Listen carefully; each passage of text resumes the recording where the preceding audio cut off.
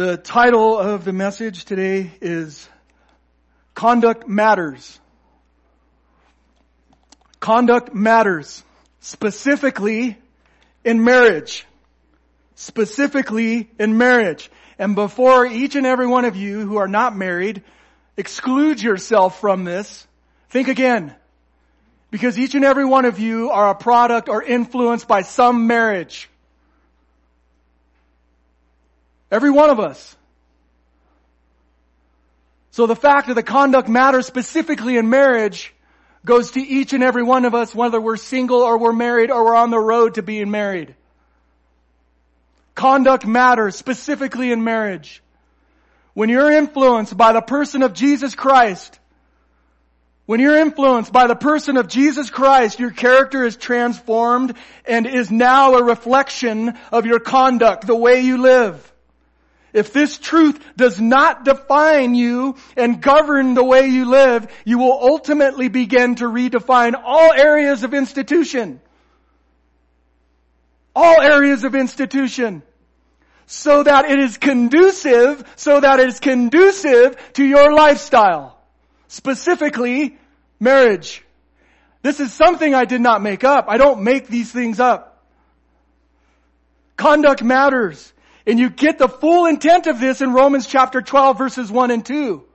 Romans chapter 12 verses 1 and 2, he says this. Paul says this. I beseech you therefore, brethren. In other words, he's saying, I beg you, Roman church. I beg you, Christian. Listen to what I say.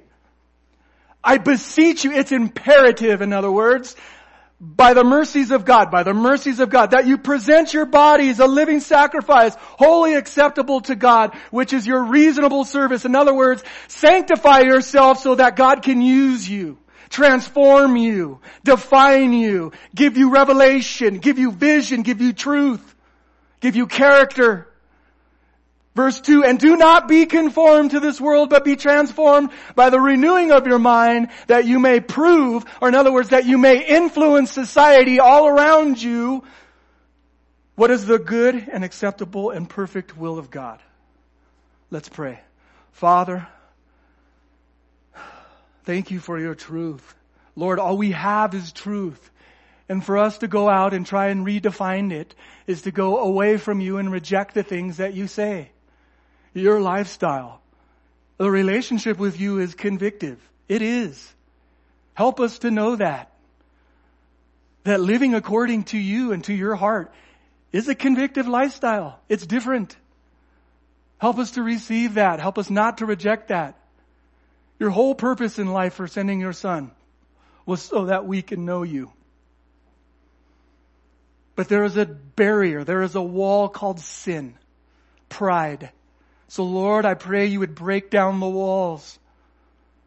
That you would take opportunity today and speak to every heart and mind that's came here. And Lord, may they not leave this place half-hearted about you. Please teach me. Please teach us. May your Holy Spirit be the conducting spirit, conducting entity of our lives today. In Jesus' name, amen. Conduct matters. Go over to 1 Peter. That's where we're going to be today. And specifically 1 Peter chapter 3 verse 7. But before we get into 1 Peter chapter 3 verse 7, I want to tell you a little background about Peter. 1 Peter. There's two epistles that he wrote. 1 Peter and 2 Peter.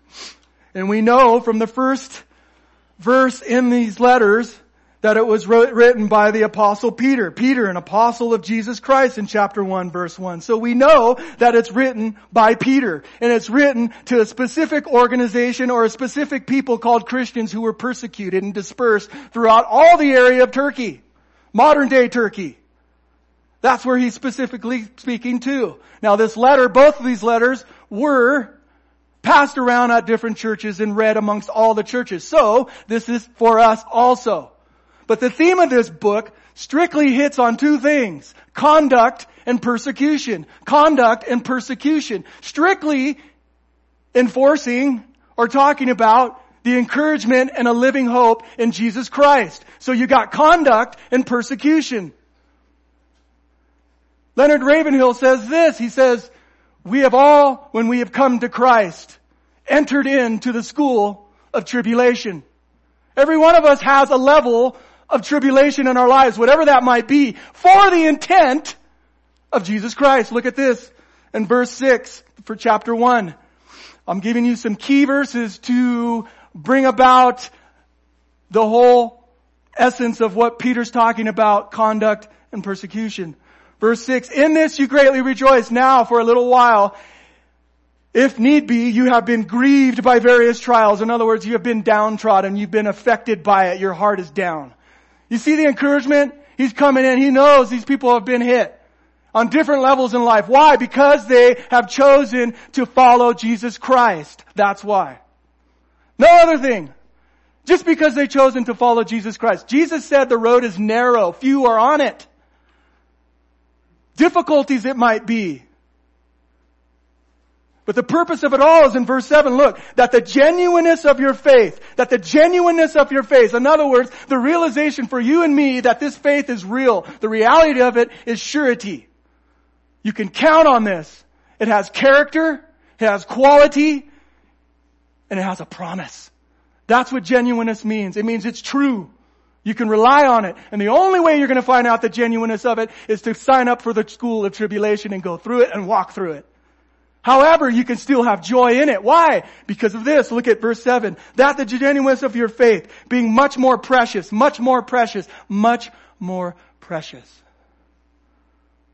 than gold or silver. What Peter's saying, than anything in this world this world can offer. Anything, it's much more precious. There surpasses value, in other words, is what he says. Through it is tested by fire. Be found to praise, honor, and glory at the revelation of Jesus Christ. Do you see the intent? You have to, for some reason, God has ordained this thing of faith, this life with Him, that we have to go through these things in life to really see how faithful we are because of the depravity of our heart. It is, if you're truly honest with yourself, you know your heart's dirty. And you have to come back to a place and say, Lord, I want you. Refine me, renew me. The Bible says that in Jeremiah. The Lord said that about His people. The heart is deceitfully wicked. Who can know it? Jesus backed it up and said, out of the mouth proceed what? The heart. Adultery, murders, all those things that dwell within inside if we don't have a transformation of our lives. Every bit of it. Go down to verse 13, chapter 1. Here's another key element for this theme of this book. Therefore, gird up the loins of your mind. Can somebody turn on these fans here? I'm like blazing. Thank you. In other words, it says this. Prepare yourself for action.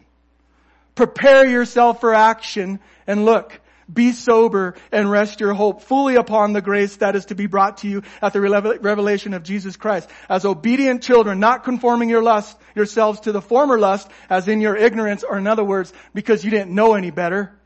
That's what he's saying. That's pretty graceful. But as He who called you is holy, you also be holy in all your conduct, because it is written, be holy, for I am holy. He uses that word that was used in Leviticus chapter 20. And the only way we can be holy is to consecrate ourselves. Chapter 20, it says it right in there. The Lord says, consecrate yourselves to the Lord. Because He is the one who will sanctify you. In other words, set your life apart, give it to Him, offer yourself as a living sacrifice so that He can transform you and you find out your purpose in life. That's what being holy is. It's not what we think or the world thinks. It's like you got a halo on and you're just walking out and you're better than everybody else. No, there's a process to it. That's what sanctification means. It's the process of knowing the faithfulness of the Lord. Chapter 2, verse 11 and 12. Here's the meat and potatoes of 1 Peter chapter 3, verse 7, what we're going to get into. Here's the context of it. Chapter 2, verse 11 and 12. Beloved, you Christians, you church, I beg you, I beg you as sojourners and pilgrims. In other words, that whole mindset of that language there is like, this is not your home, folks. Do not get attached to this place because it's going to burn at some point. The home is another home with Jesus Christ face to face. That's why He calls us, or that's why we consider us pilgrims and sojourners. We have another home. We're here temporarily learning to be holy. Learning how faithful Jesus Christ is. Learning how the love of God the Father is in the midst of uncertainty, of perversion, of hatred, of all kinds of other messes that this world we get ourselves into. Beloved, I beg you as sojourners, abstain from fleshly lusts which war against the soul. A battle for your heart. There's a battle for our heart here. Having your conduct honorable among the Gentiles, that when they speak against you as evildoers, they may be that when they speak against you as evildoers, they may, by your good works, which they observe, glorify God in the day of visitation. You see the influence that God values so much in our character, that we be an influence, that we represent His name well. In other words, you can look at this verse and say, in the battle for your heart, character does matter. It influences and will be a witness in the day of visitation of Almighty God. It'll be a witness to you. The way it reads, it seems like in Revelation, or at least at the Bema Seat, or even in Revelation, our works as Christ, in Christ, are going to be a witness to us. How we've displayed Jesus Christ in our lives, and how we've lived, and how we've used the truth and portrayed the truth in our families and our marriages. Verse 13, therefore submit yourselves to every ordinance of man for the Lord's sake, not for man's sake, for the Lord's sake. Whether the king as supreme, or to governors as to those who are sent by Him for the punishment of evildoers and for the praise of those who do good. He's making an emphasis more on what the context. Listen, for this is the will of God. This is the will of God, this conduct. This is God's will, that by doing good you may put to silence the ignorance of foolish men. Your conduct will silence people. Go down to chapter 3. Wives, likewise. We have to go through this before I get to verse 7. We have to. Otherwise you won't understand the context. But look at what it says. Wives, likewise, display good conduct, in other words, is what he's saying. Likewise what? Likewise to what I was just saying. Display this kind of conduct where it silences the evil, where it influences society, where it influences your husband. You see the value God has on women? Look at, be submissive to your own husbands. Oh, we all hate that word, submit. Why? Because it sounds like slavery. But truly what it means in the Greek, what Peter's trying to say, he says this. Respect the authority, or know the authority that God has given to your husband. Understand it. Respect it. Fall in line with it. That's what he's saying here. Be submissive to your own husbands, that even some that do not obey the word, the unbelievers, even the believers, because even men in Christ sometimes go on the down low. That they, without a word, may be won by the conduct of their wives. Look at that. The influence of a Christian. The influence of somebody's character.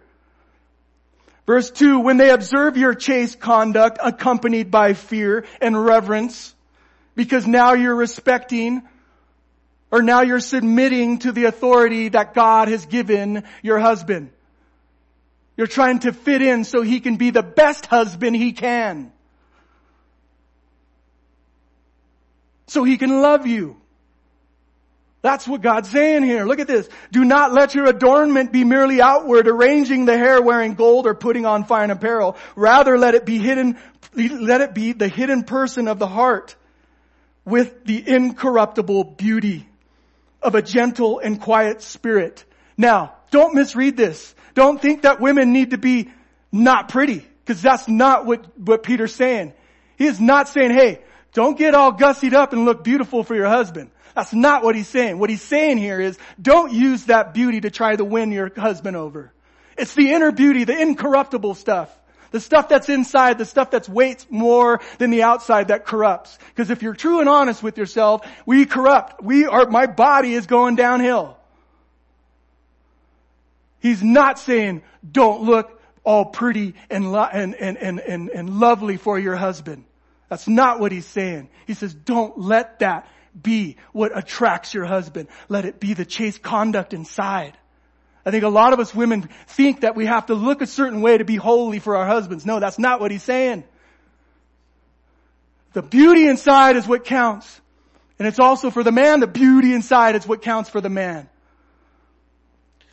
Look at this. Look at the value God puts on this. Which is very precious in the sight of God. Oh my gosh. You see how much he values a woman and their chaste conduct? He puts it in a surpassing value of worth silver or gold. I mean, it means so much to him. That's what that word precious. And by the way, Peter uses this word precious at least 5 times in this epistle, and there's only 5 chapters. He's trying to get us a point across to us. This is how God values women. This should be an indicator for us husbands how we should be looking at our wives. How we should be prospectively treating our wives. Look at, for in this manner in former times the holy women who trusted in God also adorned themselves, being submissive to their own husbands. As Sarah obeyed Abraham, calling him Lord, whose daughters you are, if you do good and not afraid with any terror. We know Sarah messed up. She wasn't the perfect wife. We know that. She tried to rush God's promises. Hey, take Hagar, take my handmaid. Make it happen. But one of the things that Peter's trying to get across to us is that she submitted in such a way to support Abraham's calling that God gave him. Not himself. He didn't give that to himself. God gave that to him. So the wife, he's saying, fell into place to support the husband so he can be the best husband and follow the Lord. That's what she did. That is beautiful and precious in the sight of the Lord. That's what God's saying. Nowhere does it say that the woman's supposed to be a doormat. Nowhere. We are never to look at women any lower than that. Than what God says, precious. Verse 7. Here's the meat and potatoes. The meat and potatoes. Husbands likewise. What does that mean? Husbands likewise display the conduct. Display the same conduct I've been talking about. I'm still continuing with this context of holy conduct. You likewise. First element, know your role. In other words, to display this holy conduct, and conduct matters specifically in marriage, to actually live that out, you have to know your role. Every one of us have to know it. In our jobs, we have to know what's expected of us. You have to know your position. In my job, we have position descriptions. If they didn't, my guys wouldn't know what they were expected of. Sometimes they don't. They say, well, I didn't know, but yeah, hey, look here. How do we find out? How do we know what our role is? It's right here. Know your role. That's the first element. And to know your role or the purpose of your role, and specifically in marriage, to know the intent of marriage, you have to go back to the beginning. Chapter 2 of Genesis. Turn there with me if you please. Please. To know the specific intent or the foundation of marriage, you have to know your role as a husband. God ordained this. It was the first institution that He instituted after He created the heavens and the earth. He created man, and then He created woman, and then He instituted marriage. That was the first institution.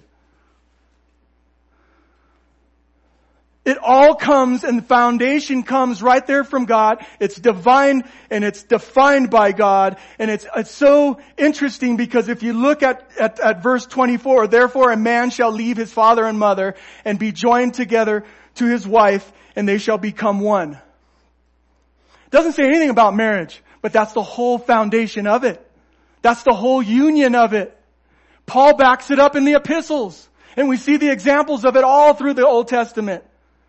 But we see a beautiful example of a marriage between a man and a wife as the model of Jesus Christ in the church.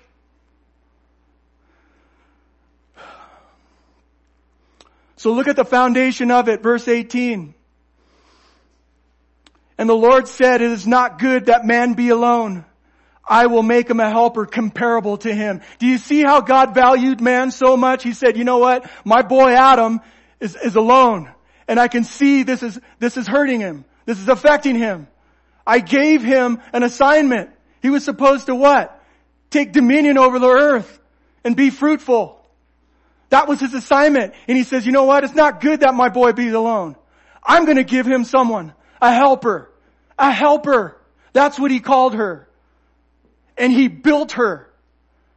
That word built in the Hebrew is specifically and intended from a foundation for a specific purpose. He built her with a quality for Adam. We see made, but it really is translated built. He built that in her. That's the quality that he built in her. He put his image in this woman for Adam to be her helper. And that word helper doesn't mean it's a slave. Doesn't mean you're supposed to do what I tell you to do. You do my clothes, you do my laundry, you bear my children, you raise them up, you take care of this, take care of that. No, that's not what it means. It means helper. But when we see this, how God built this, you see from from verse 18 all the way to verse 24, it was for a specific purpose that he built her for enjoyment, for an influence in society, for family, and for eternity. That's what he did it for. It was for an eternal purpose. And he made Adam the head of household. The head of household. But that word helper means this in the Hebrew. It's pronounced this way. Azar. Azar, meaning to bring relief, aid, or help. A friend or ally or one who helps. That's what it means. I don't see anywhere in there where it says doormat. 0 places. Or slave. Or do what I say. Or it's my way or the highway. I don't see any of that. Because if you look at that word, it's used only in that specific area, but also in the area to find God's character as the helper. Look at how it's used. Psalm 33 verse 20. Our soul waits for the Lord. He is our help and our shield.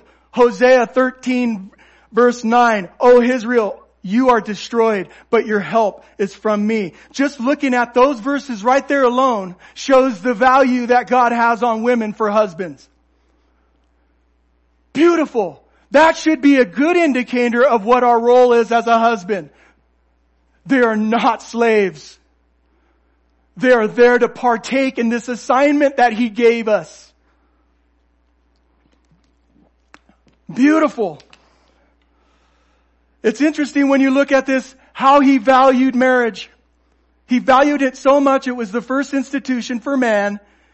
And the enemy also valued it, didn't he? Because if you go over to chapter 3, that was the very first attack. It was attack on marriage. And when we look today, that's where the attacks are. To redefine marriage, to make it something that it's not, and to be okay with it as a church. And not stand in the gap. And plead before God on behalf of man. We let it be redefined. I think the only thing that's holding the United States together is the church. Praying Christians. They're on their knees praying for stuff like this. For marriages in the church, for marriages outside the church, and for the defining principle of what marriage is. Go down to verse 24 again. There's 3 elements that God talks about in here. Look. Therefore a man shall leave his father and mother and be joined to his wife, and they shall become one. 3 elements. Leave, cleave, and know. Leave, cleave, and know. If you take anything from today, look at that. Leave, cleave, and know. That's what God's saying there. Leave, cleave, and know. Leave all other relationships, including your family, friends, jobs, extracurricular activities, whatever, video games, whatever it might be that gets in the way of this precious relationship that God has given us to join together and enjoy. That's what leave means. Leave it all for the specific intent to know your wife. Understand that though. Look at that. Look at how God values that. That is the only relationship that He allows us to do that outside of Him and the Father and Him and Jesus Christ and us. It's the only one. You see how much value He has on that? But to do it right, Jesus has to be the center. But look at the second one. Leave, cleave, and know. Cleave. That means to stay together no matter what.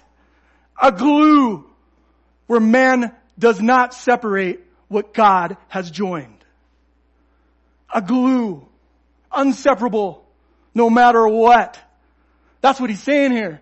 I know we all have circumstances, but that's what the Bible says. That's what the Bible says. Leave, cleave, and know. And know is this. An intimacy in such a way where it produces a oneness about the couple, which emulates us in the Father, Jesus in the Father, us in the Father. Do you see leave, cleave, and know? It's not just for marriages, church. It's not. It's for our relationship with Jesus Christ. That's why I said don't exclude yourself from this message.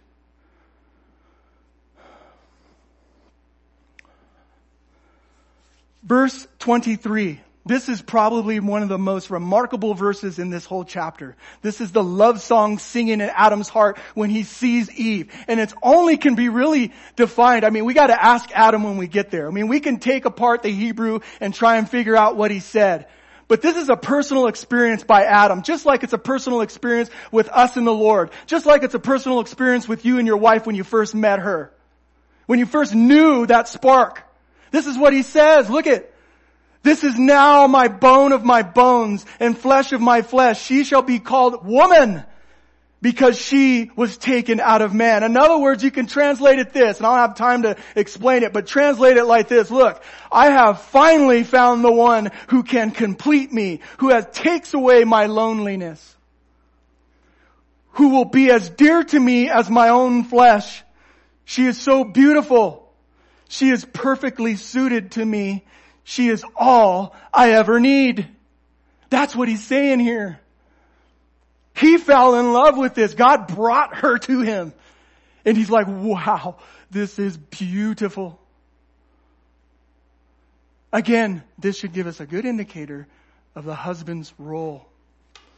I like to look at a lot of things with a team analogy, and I'll just give you this really quickly. Team analogy. A marriage team. It is a team. Marriage team. There's 4 letters in team. T-E-A-M. The first letter, T, together. There's no individualism, no individuality in team. You're one and you're together. The second one, E, equipped. The Lord has gifted each one of us with talents. He's equipped you with a special talent to serve for a special purpose. That's where you get A, assignment. God has given every one of us a special calling in life, whatever that might be. I don't know. You know. It's specifically for the intent of you two together. It's specifically for the intent of you for the church. That's what it's for. That's where you get motivation, the last one. Motivation. It all has to come from the foundation of Jesus Christ. It all does. Jesus has to be the center of the marriage. It has to be the motivating force. It has to be the motivating purpose. Why? Because what I said in the beginning, He has to be the transformation of the heart in order for this marriage to work in its perfect union God has designed for us. He's not only the model, but He has to be the motivation of the heart. His character must be the sole influence of each one of them, man and woman, not just man, not just woman. It has to work on both sides. We must internalize it, realize it, accept it, embrace it, and quit trying to redefine everything. The whole purpose of why we're redefining everything is because we want to reject what God has for us. It's not because we don't have the truth or we don't have the facts. I believe as I keep looking and why people doubt, go to the character of the heart behind the question. What are they doing? What lifestyle are they trying to endorse? That's a good indicator of that question. Because every bit of it, the evidence is brought to the surface. You have it there. The rejection comes from the heart. That's why Jesus said, who can know the heart? It's not about the facts. It's about the heart. Second element, the agape way. The agape way.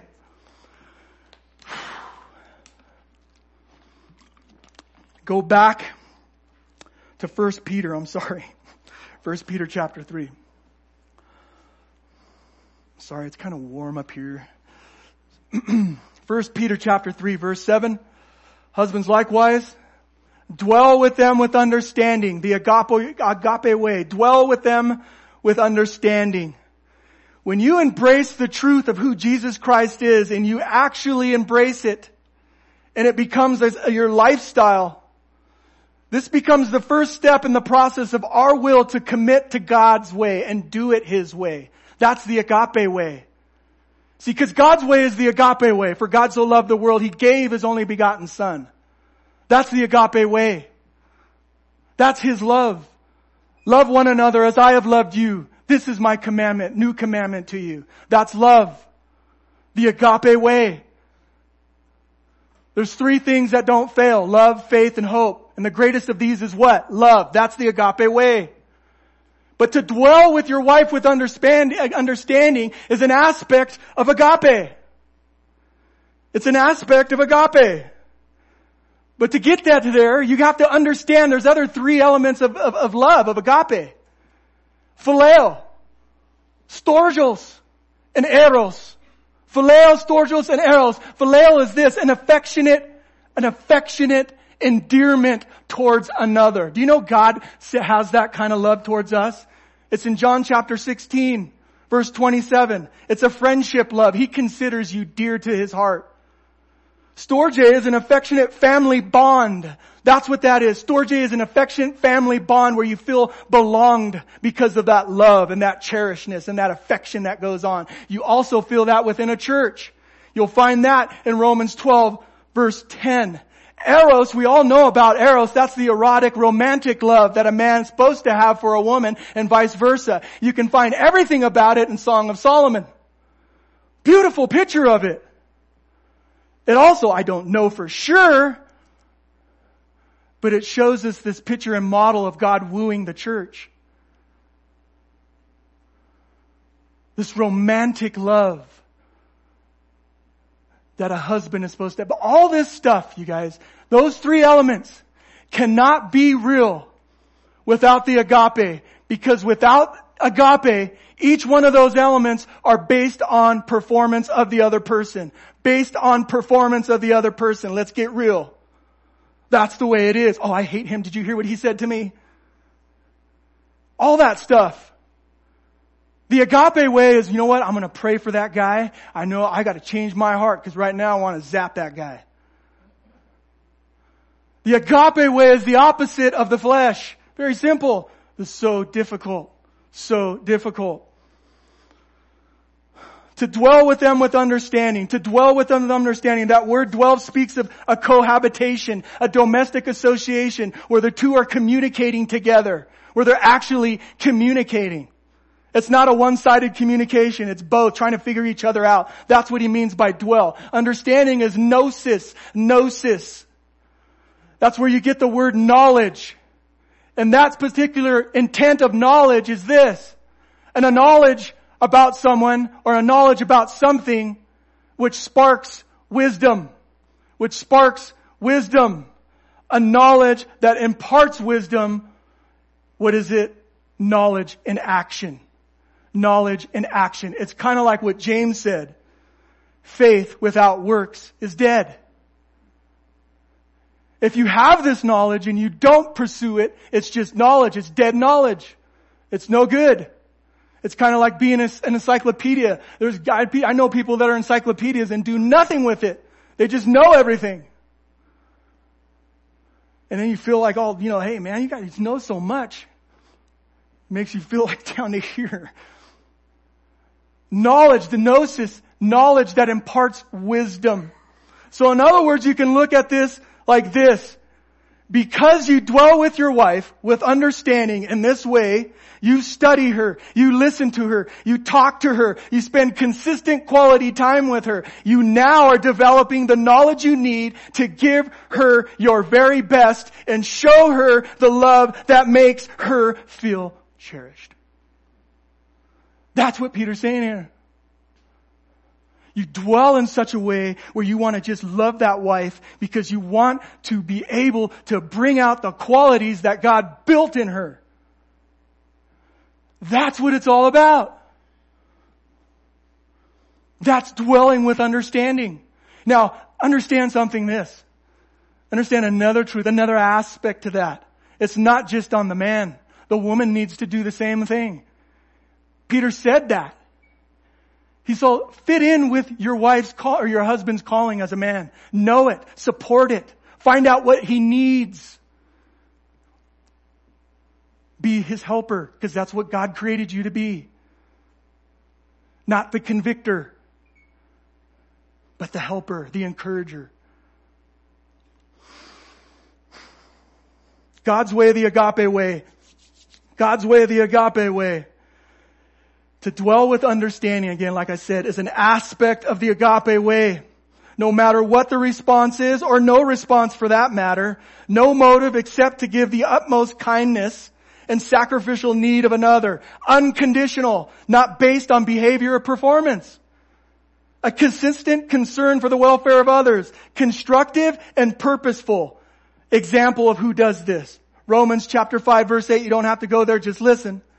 But God demonstrated His own love toward us in that while we were still sinners, Christ died for us. He gave us Jesus. He loved us in such a way, no matter how we would respond, because He knew the specific purpose of it. It was constructive and it was purposeful. To what? For the intent of a relationship. Let me beg your attention one more time.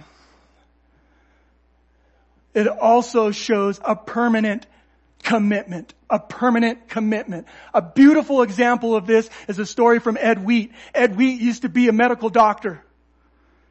He was a family physician back in the 80s. He wrote a book called Love Life, to keep it, to make it real, and to breathe. I think that should have been the last book. There shouldn't have been any more after that, in my opinion. Ed Wheat, A Love Life. He was a physician, a family physician, but he noticed something before he was a Christian. People would come in and he would meet their medical needs, but he knew that there was something underlying going on, and he found out that the root of everything else was the marriage. Something was going on in the marriage and he didn't know how to handle it. God brought him a patient who led him to Jesus Christ. After that, Ed Wheat became a Christian, and his family was transformed, and his children, and he started a ministry in marriage and sex. Christian ministry for marriage, a Christian marriage and sexual relationship. That's what he started. And he was changing lives and also changing his own. But he wrote this, listen, just please listen. In this case, a man loved his wife tenderly. Or excuse me, let me back up. Sorry, I'm going way too fast. Let me illustrate with a case history the most beautiful example of agape love that I observed personally. In this case, a man loved his wife tenderly and steadfastly for a total of 15 years without any responding love on her part. There could be no response, for she had developed cerebral arterial sclerosis. I can't speak right now because I'm going 100 miles. The chronic brain syndrome, in other words. At the onset of this disease, she was pretty, vivacious lady of 60 who looked at least 10 years younger. In the beginning, she experienced intermittent times of confusion. For instance, she would drive to Little Rock, then find herself at an intersection without knowing where she was or why or how to get back home. She was a former school teacher. She had enjoyed driving her own car for many years. But finally her husband had to take away her keys for her safety. As the disease progressed, she gradually lost all her mental faculties and did not even recognize her husband. He took care of her at home by himself for the first 5 years. During that time, he often took her for visits. She looking her prettiest, although she had no idea of where she was. And he proudly displaying her as his wife, introducing her to everyone, even though her remarks were apt to be inappropriate to the conversation. He never made an apology for her. He never indicted that there was anything wrong with what she had just said. He always treated her with the utmost courtesy. He showered her with love and attention no matter what she said or did. The time came when the doctor said she had to go into a nursing home for intensive care. She lived there for 10 years, part of that time bedfast with arthritis. And he was with her daily. As long as she was able to sit up, he took her for a drive each afternoon out to their farm or downtown to visit the family. He never in any way was embarrassed that she was so far out of touch. He never made a negative comment about her. He did not begrudge the large amount of money required to keep her in the home all those years. Never even hinted that it might be a problem. In fact, he never complained about any detail of care throughout that long illness. He always obtained the best for her and did the best for her. This man was loyal, always true to his wife, even though his love had no response for 15 years. This is agape, not in theory, but in practice. And he goes on to say this, and I'll close. I can speak of this case with intimate knowledge, for these people were my own wonderful parents. What my father taught me about agape. Through this example, I can never forget. You and I can have that agape. The Bible says the love of God has been poured out into our hearts through the Holy Spirit, the agape love. Jesus says that it was for our advantage that He goes to the Father so that we can have the Holy Spirit. You and I can have this. But it's a choice. It's a will of the heart to love no matter what. That's where the cleave comes in. That's where the cleave comes in. Are you willing to commit? Third element, keep your perspective. Keep your perspective.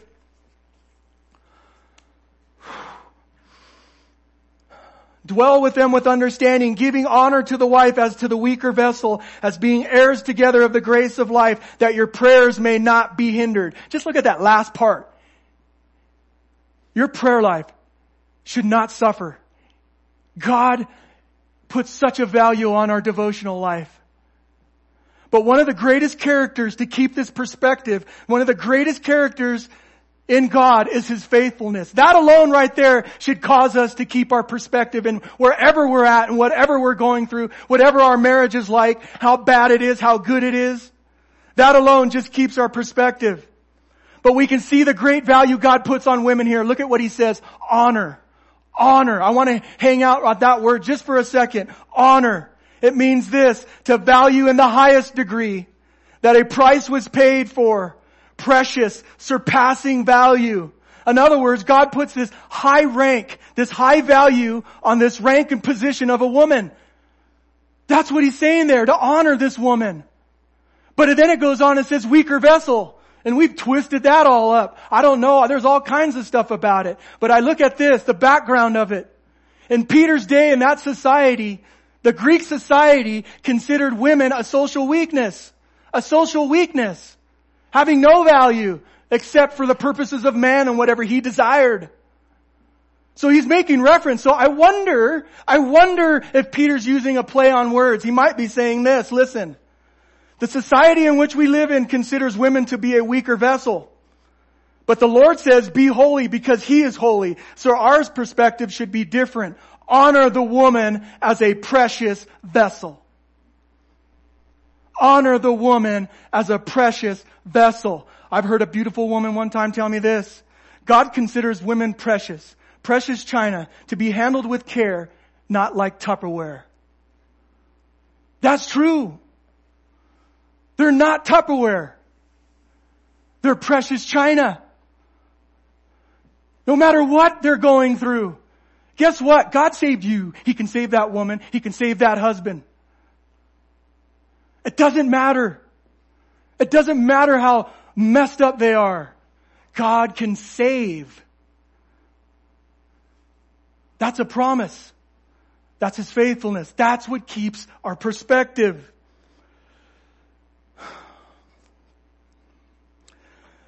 The other truth is the joint heirs in the grace of life. The joint heirs in the grace of life.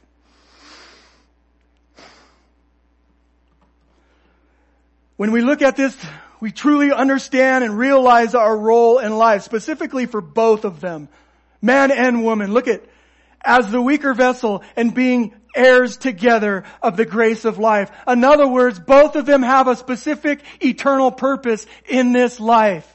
God has given that marriage a specific purpose for a specific intent. And both of them are supposed to step up to that role. Both of them.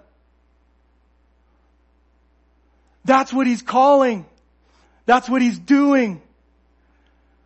My wife and I knew a couple a few years back. It's a Christian couple, a Christian family. And one of the guys in this family, or the husband, started having an emotional affair. I have no idea what an emotional affair is, but it's not good. This emotional affair was happening with another woman. So in other words, he wanted to solidify that, and he wanted to go even further. So he told his wife he wanted a divorce because he no longer felt this love anymore. Telling his wife that. Both of them were rooted in agape at one point or another. She was rooted as well. That devastated this lady. She took off in her car, ran down the street in her car, and all of a sudden she told me, the Holy Spirit came upon her, and she said, I'm going back, and I'm going to fight for my marriage, and I'm going to pray for my husband because he's lost. It's not real. It's a lie. She went back. He's in the house. She got on her knees and says, we're praying. I'm not leaving you. We're going to work this out. We're going to make this work. Why? Because she kept her perspective. She was rooted in the agape. Us husbands, the role of the husband is agape the wife, just like Christ loved the church. She is our helper. It's not a one-man show. It is not a one-man show. God put her there with you for a specific reason. Take advantage of that. Enjoy it. Use the gift that God gave us. And also for the woman.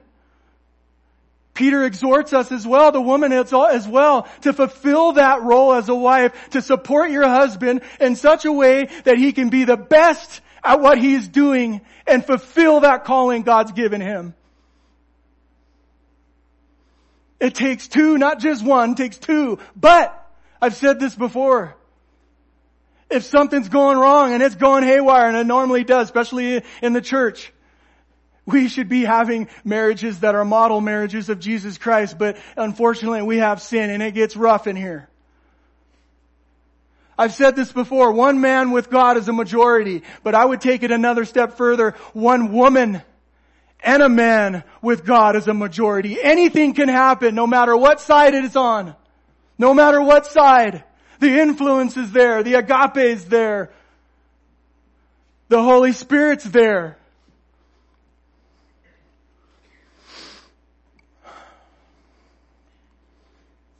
My last story about keeping perspective.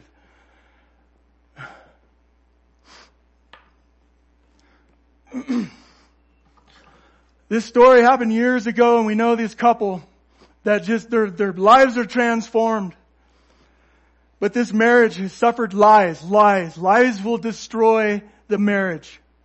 What is a lie? The definition of it is a specific story with the intent to deceive. With the intent to deceive. That's lies. And in most marriages, a lot of marriages, that's what takes place on either part. And in this specific marriage, lies have been running wild for a long time. The wife was saved, the man wasn't. They had children. The wife was on her knees. She wanted a godly husband. That she wanted to fulfill her role that God had called her to be. She wanted that family. She wanted that marriage that was defined by God. But this man on this side, even though he was sober, he finally got off all the heroin and all the drugs and all the alcohol and everything else, but he was still on a road to hell. Sober. Treating his wife with disrespect, his family yelling at her, doing everything you can think of. Adultery was taking place every day. Lies, lies, lies, lies. Finally, this woman was on the floor crying, praying out. She was surrounded by people in her church. And they asked her, what is the Lord telling you? What is the Lord telling you? Isn't that beautiful when the church body comes around and doesn't say anything? They're sitting there and they're praying with them and they're going, what is the Lord telling you? Instead of going, hey, I have a word from the Lord. No, they're saying, what is the Lord telling you? Because it's her, just like Job. It's her going through the suffering. It's him going through the suffering. And she said, I feel the Lord's telling me to leave. And they prayed and they said, well then leave. She left. She had to get out of the way so the Lord could deal with this guy. It had to happen. She took the family and took off. He had no idea where she was for a week. It devastated this guy. He was on the knees and he's on the floor and he was crying like a big baby. Where did my wife go? Where did my kids go? God had to deal with him to put him down in such a way where he had to reveal his sin to himself and say, man, what have I done? This wife, she took the initiative to pray. She kept the perspective. 6 months. It took 6 months for this marriage to be healed. Stuff takes time. Stuff takes time. It's not so much that the person who committed the sin was healed, but it's the receiver of the wrong. They have to get that trust back. They have to get that trust. It took 6 months. Until the Lord finally showed this woman, your husband is healed. And she saw humility in that guy. And took him back. And their lives are transformed. Why? Because she kept the perspective.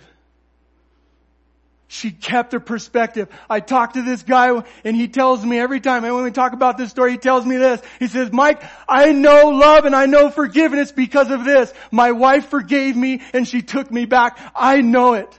I know Jesus' love and his forgiveness because she showed it. Powerful.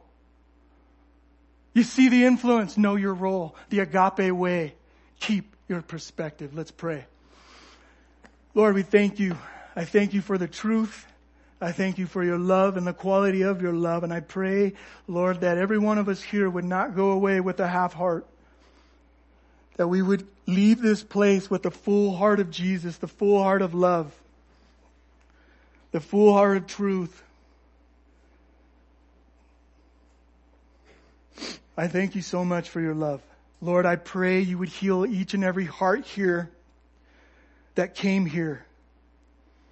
Whatever the condition might be, heal them, please. We thank you, Jesus. Amen.